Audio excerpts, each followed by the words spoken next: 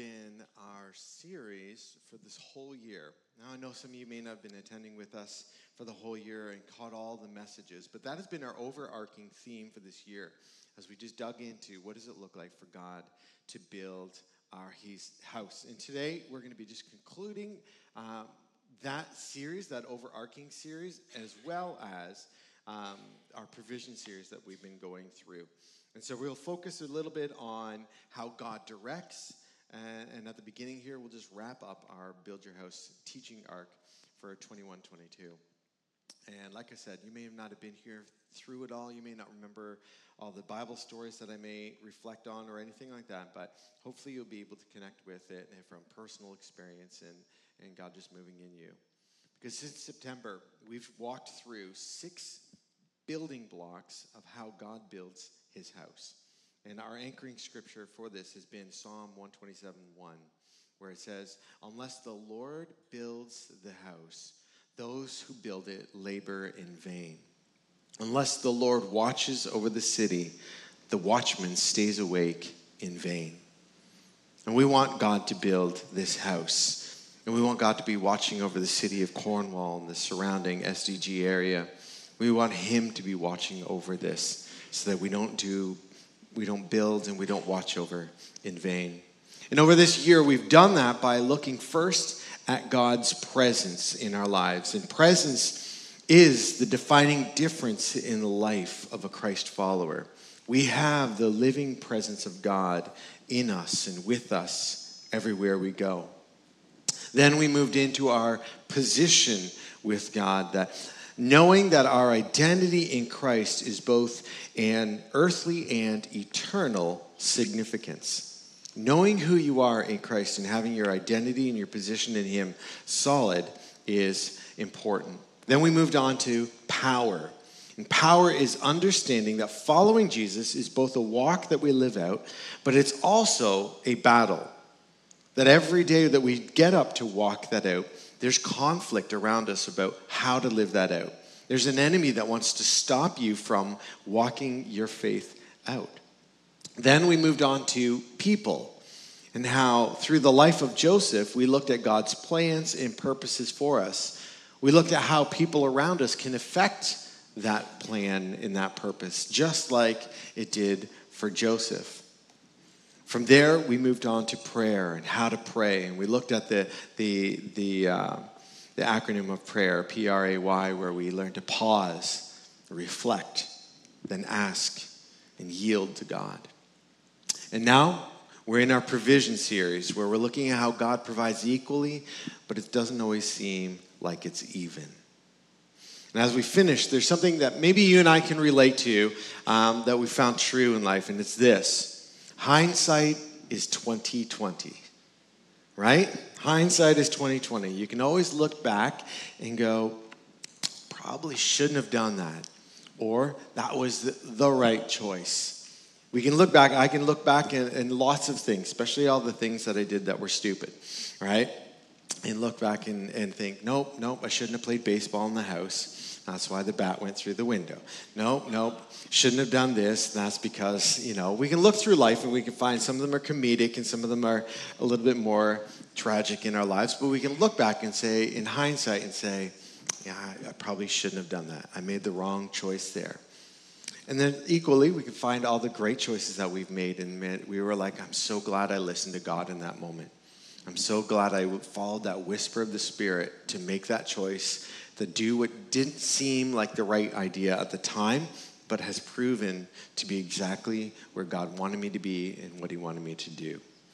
So many times we see that God's direction most clearly in hindsight, don't we? We look at our lives and we go, man, I never would have pictured this is the trajectory that God had for me. This is how he was going to plan out my life. But when I look back, I can see all the decisions, all the moments in my life that I had to make a decision, or I had to take a stand, or I had to clarify something in my life that seemed like it was challenging and hard in that moment. And I didn't see how it could in any way bring me closer to in my walk with God. But it has. It's brought me exactly where I am today, which is exactly where God wants me to be. In the palace, like we talked about Joseph could see God's direction more clearly than in the pit or in the prison. He had dreams of seeing his brothers and his parents come to him and bow down in front of him. Early on, he thought, man, I'm going to rule over. I'm the youngest, but I'm going to rule. And it turns out that bowing down was because he was going to eventually be able to save them because of his position in Egypt.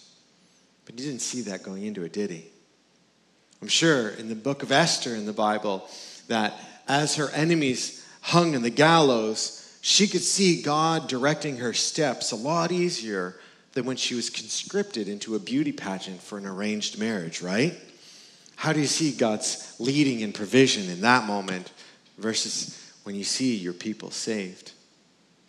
Or after Jesus' resurrection, his followers, I'm sure, could see with a deepening trust, better understanding his teachings in the light of kingdom that Jesus rules over.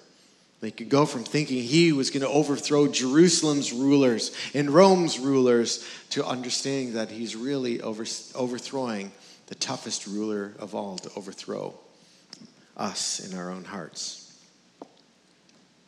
Neither you or I, when we look at those Bible stories and we think about those people, we don't live in hindsight, do we though?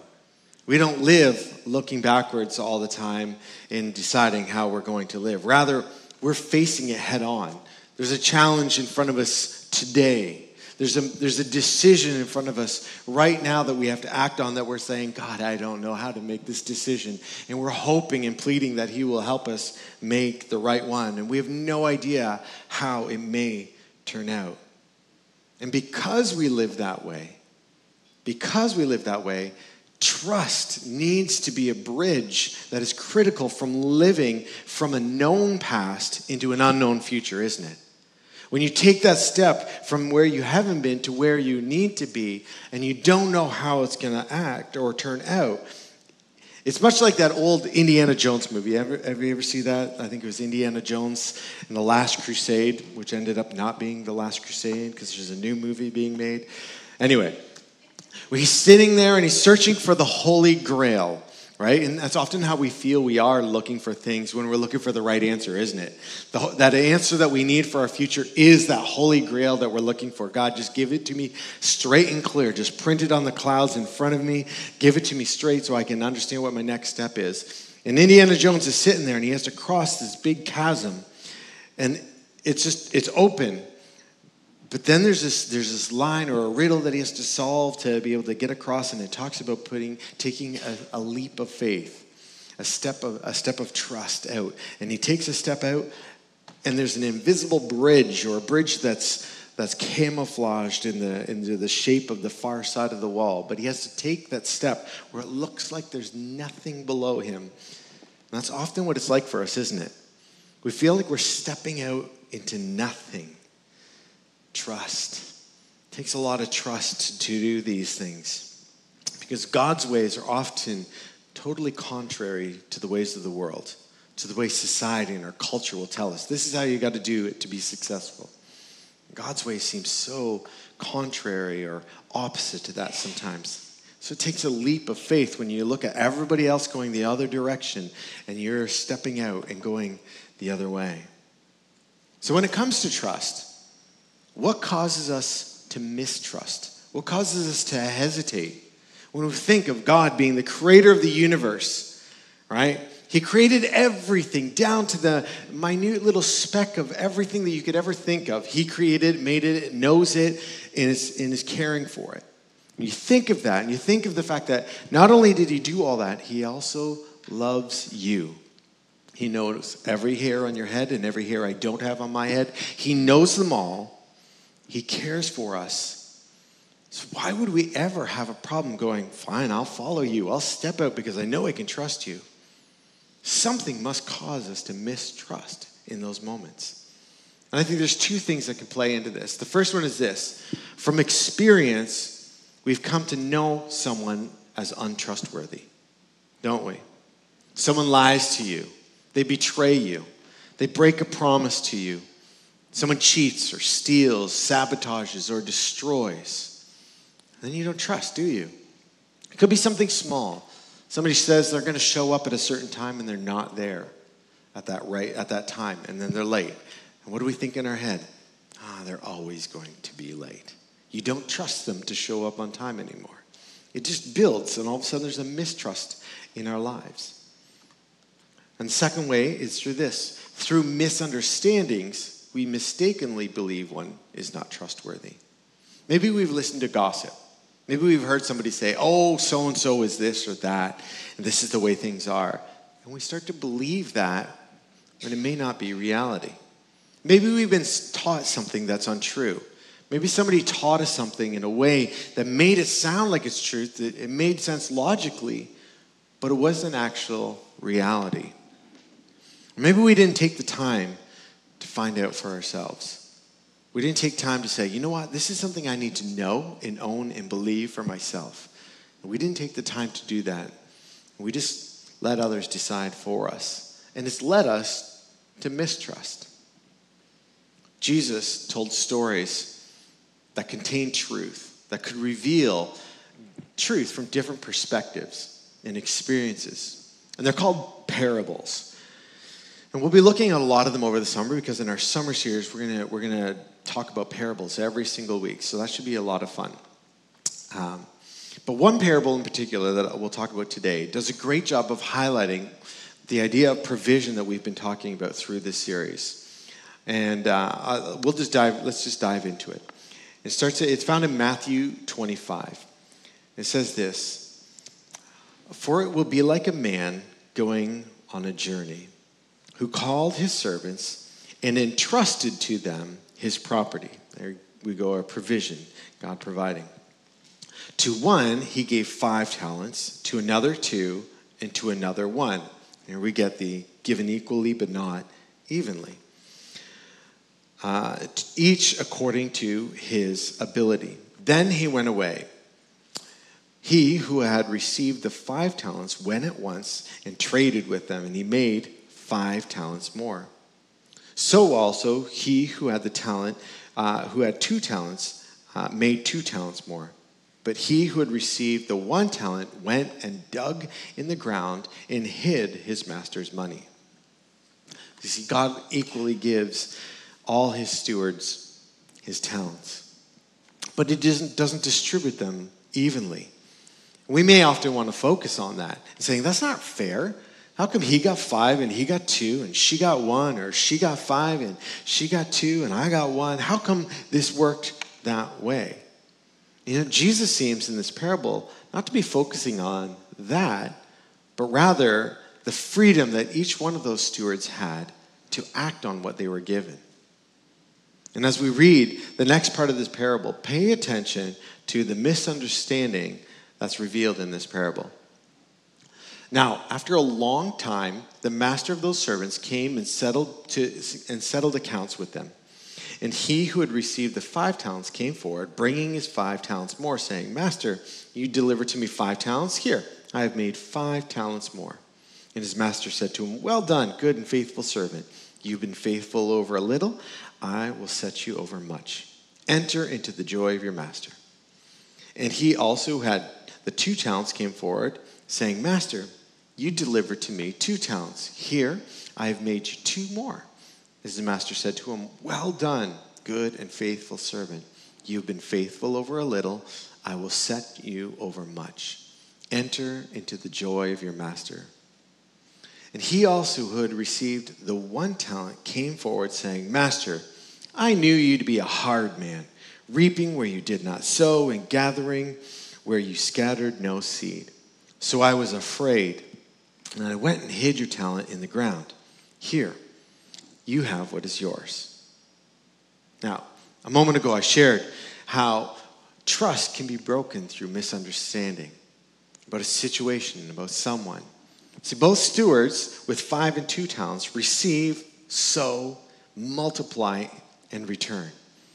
They were faithful and trusted for the outcome that they would be rewarded. Yet the steward entrusted with a single talent was driven by fear. And the root of his fear was distrust, a mistaken belief in the nature and character of the master. Because he said, but his master answered him, you wicked and sinful servant, you knew that I reaped where I have not sown and gathered where I scattered no seed. And this is where our enemy works overtime as we go through difficult circumstances. We grow in trust or in mistrust regarding who God says he is. Because that's never how God has revealed himself, is it? That he is this wrathful, spiteful, angry man who reaps where he hasn't sown and he just grabs anything that's not his and pulls it in. That's not how he's described himself at all. But this servant decided to see God that way and not trust him. And once a steward with one talent gives in to this misunderstanding of his master and mistrusting of his master, he spends the rest of his time doing the wrong things, going in the wrong direction. The potential loss of talent and how the master would respond is how he reacted. I can't lose this talent, so I just need to bury it. I don't want the master to respond bad because I've lost something that was his, and so I'm just going to bury it. And here comes our growth step. As stewards, God expects a return on his investment. Now here's the thing. In Christ, we won't be judged by our sin, but we will give an account of our stewardship. Hear that. As believers, as followers of Jesus, we're not judged by our sin. We will give an account of our stewardship of what God's given us. Our sins are forgiven. Our sins are forgotten. Our sins are behind us. Even the ones that you have not yet committed yet. He's forgiven you and he will forgive you. Your repentant heart and your submission to God will continue to ensure that your sins are separated from you.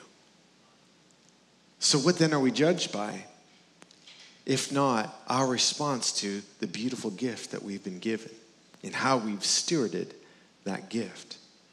In 2 Corinthians 5:10 it says this, for we must all appear before the judgment seat of Christ, so that each may be repaid for what he has done in the body of Christ, whether good or evil. If we are unfaithful, God will redirect our provision to another who will be faithful. So listen again to how the master responds in the parable responds. He says, so take the talent from him and give it to him who has the 10 talents. For to everyone who has, more will be given, and he will have in abundance. But from the one who has not, even what he has will be taken away. And this isn't a salvation issue. This isn't an issue like that at all. In this parable, Jesus praises obedience. It's not the outcome, it's the obedience. Notice it's not that the person who's 2 talents wasn't expected to make 10 talents as well. It was like the person with 5 talents who comes back with another 5, and he's like, great job. And the person with 2, he didn't have to do 5-fold to get to 10 as well. It wasn't like the master was like, what? Why didn't you work twice as hard as the other guy to get the same amount? No.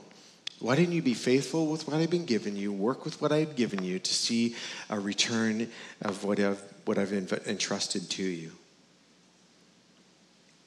In this parable, again, I just want to reiterate so you don't get confused. Our sins are forgiven. Jesus covers them all. There's no St. Peter at the gate deciphering whether you're making it in or not. That's not how it works. Like all the jokes go, St. Pete's at the gate and you come on up and you ask him questions to try to trick him to get in. There's nothing like that. If you're following Jesus, your sins are forgiven. He's covered them all. Our judgment is about what we've done with the talents that God has given us. In this parable, Jesus shows how both trust and mistrust direct our steps. There's no middle ground. We trust in God, and we see his purpose and his plans unfold in front of our lives.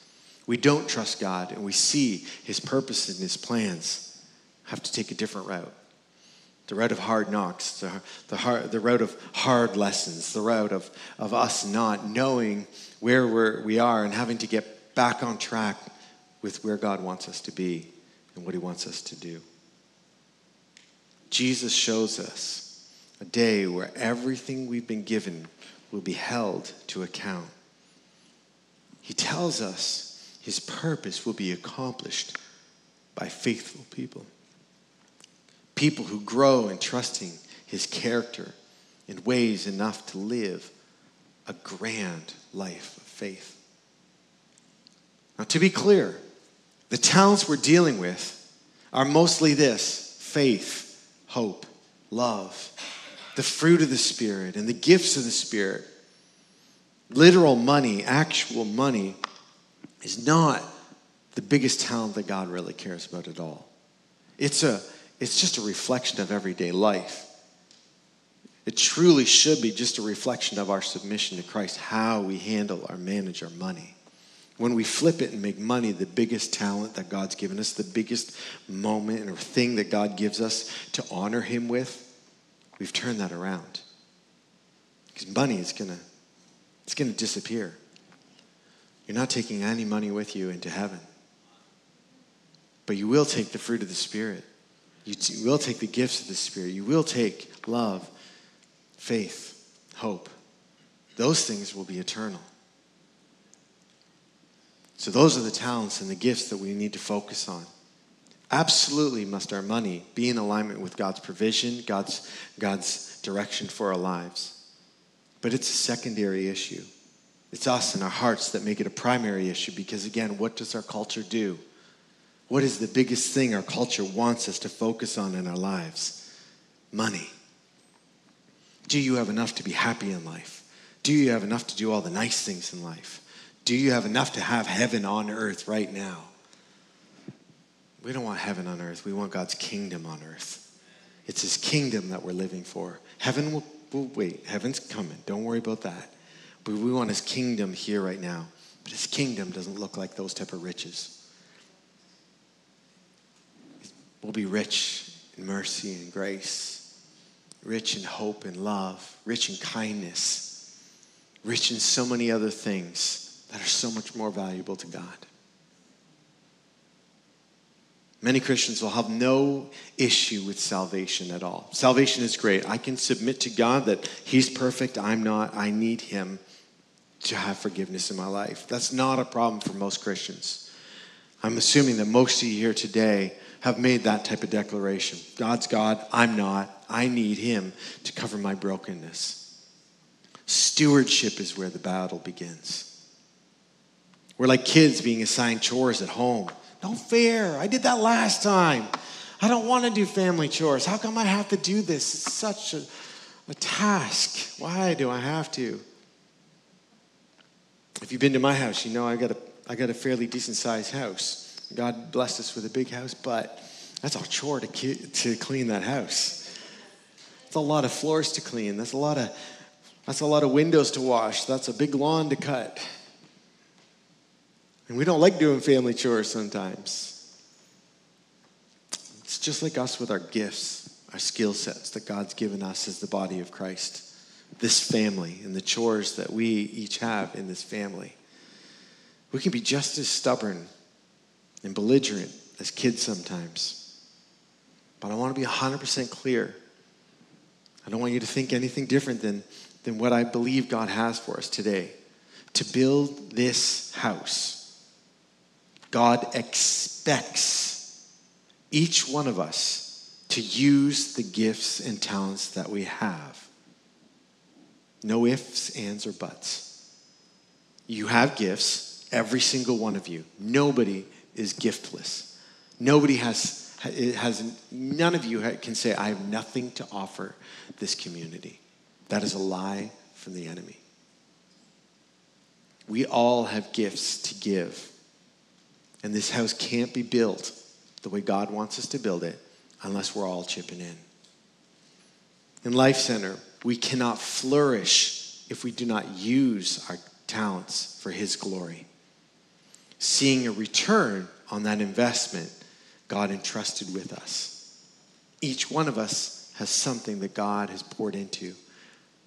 Each one of us will be responsible individually to walk before God and say, this is what I did with the talent that you gave me.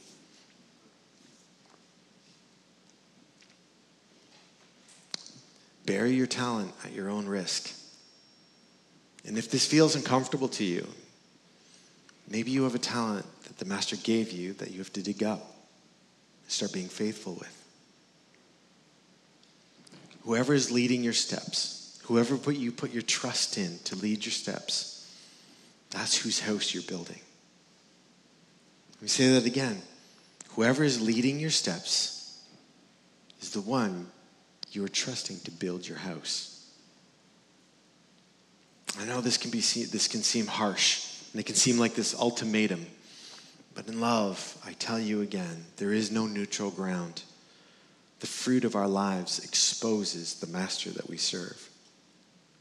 So when life is unclear, the future uncertain, or circumstance doesn't seem to match God's character, we can't use hindsight to figure it out.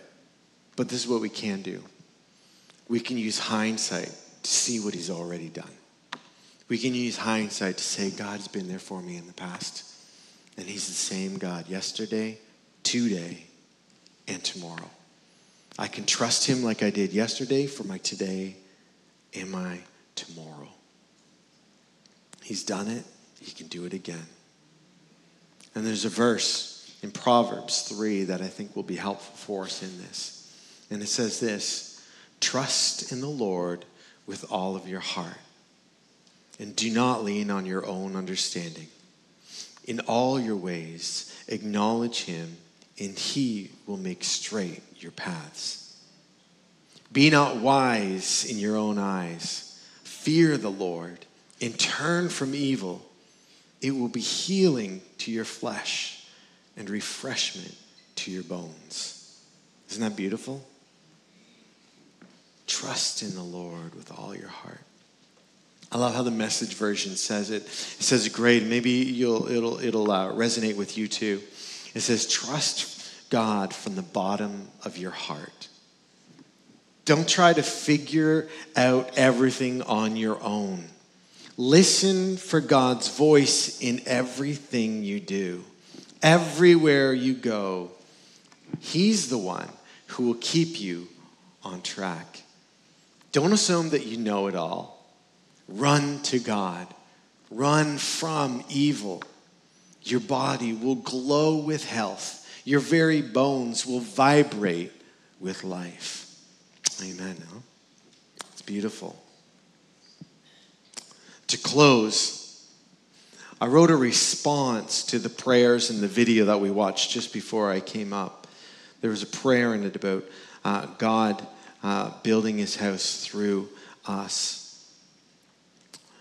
And if you want to commit with me to being the type of steward who is faithful and obedient with what God has entrusted to you, I invite you, or invite all of us anyway, because we're going to close in a song. But I invite you to stand with me this morning.